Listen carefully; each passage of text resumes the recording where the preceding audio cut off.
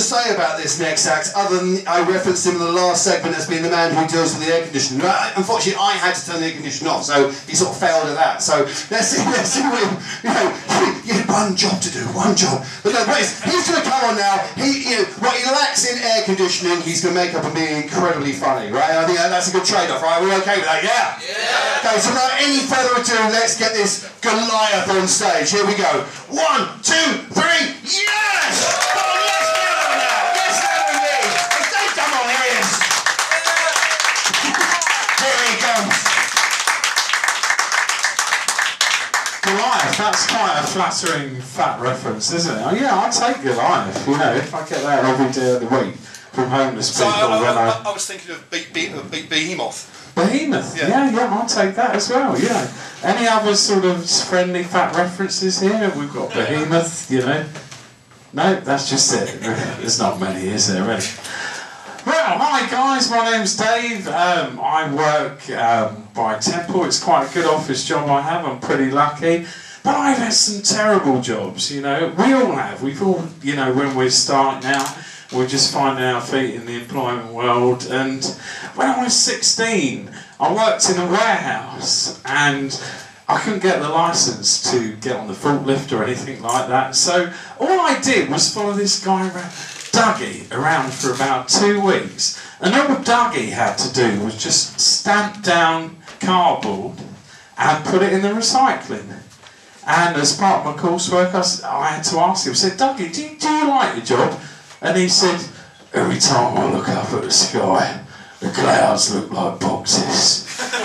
Every time I make love to my wife, all I can think about is boxes.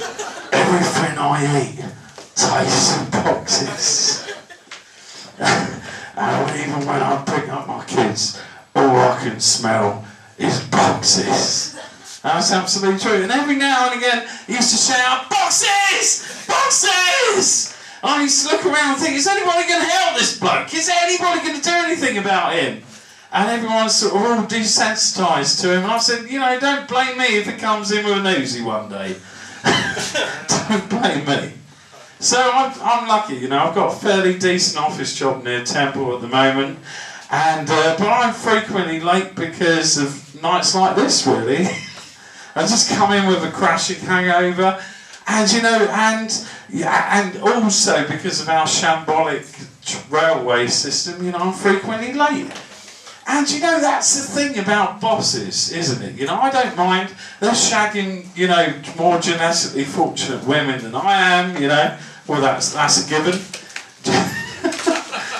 that's a given. You know, they make more money than I do. That's absolutely fine.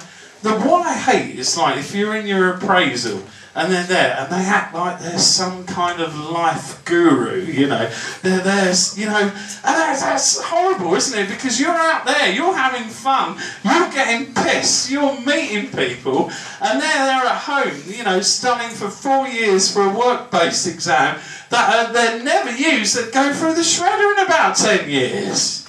You know, you're having fun.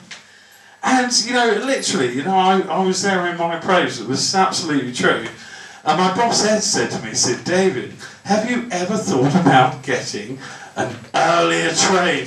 Oh, Master! What is this brave new world you speak of? The earlier train! Does such a thing exist, my lord? Oh! It's like there's some kind of, they know better than you and they can instruct you about your love life and bereavement, you know. And to be honest, you're having a better time than them because you're coming in late with a fucking hangover. So, you know, I mean, I am, my job is accounts and credit control. It's not a sexy thing, you know, and we have a lot of bad debt. And the thing about bad debt is you can't really do anything about it. I mean, we've got some debts there. They're 14 years old and, you know, there's people who've died.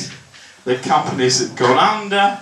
But compliance say to you, know, David, you know, we should really do something about this. And I think, what can we do? They're dead. The companies have gone bankrupt and But again, it comes up in my appraisal, you know, and it's absolutely insane.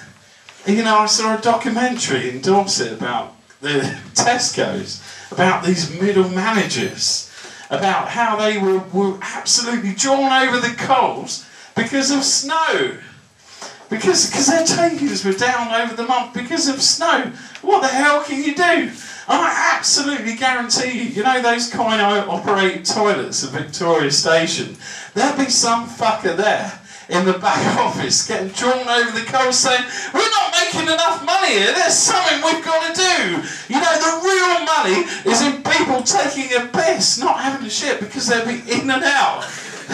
That's where the money is, and I can guarantee you there'll be pie charts and people getting appraisals and stuff, and that's the end of it, really. Thank you very much. Cheers. Well done, everyone. He's almost up again, yes! Off he goes, into the comedy ether. Lots of material about office-based stuff. You three work together. I thought you might appreciate that, you know, office things. We had a guy on last week and he talked about Excel for 5 minutes. It was hilarious. So you guys would have loved it. Shame you weren't here for that.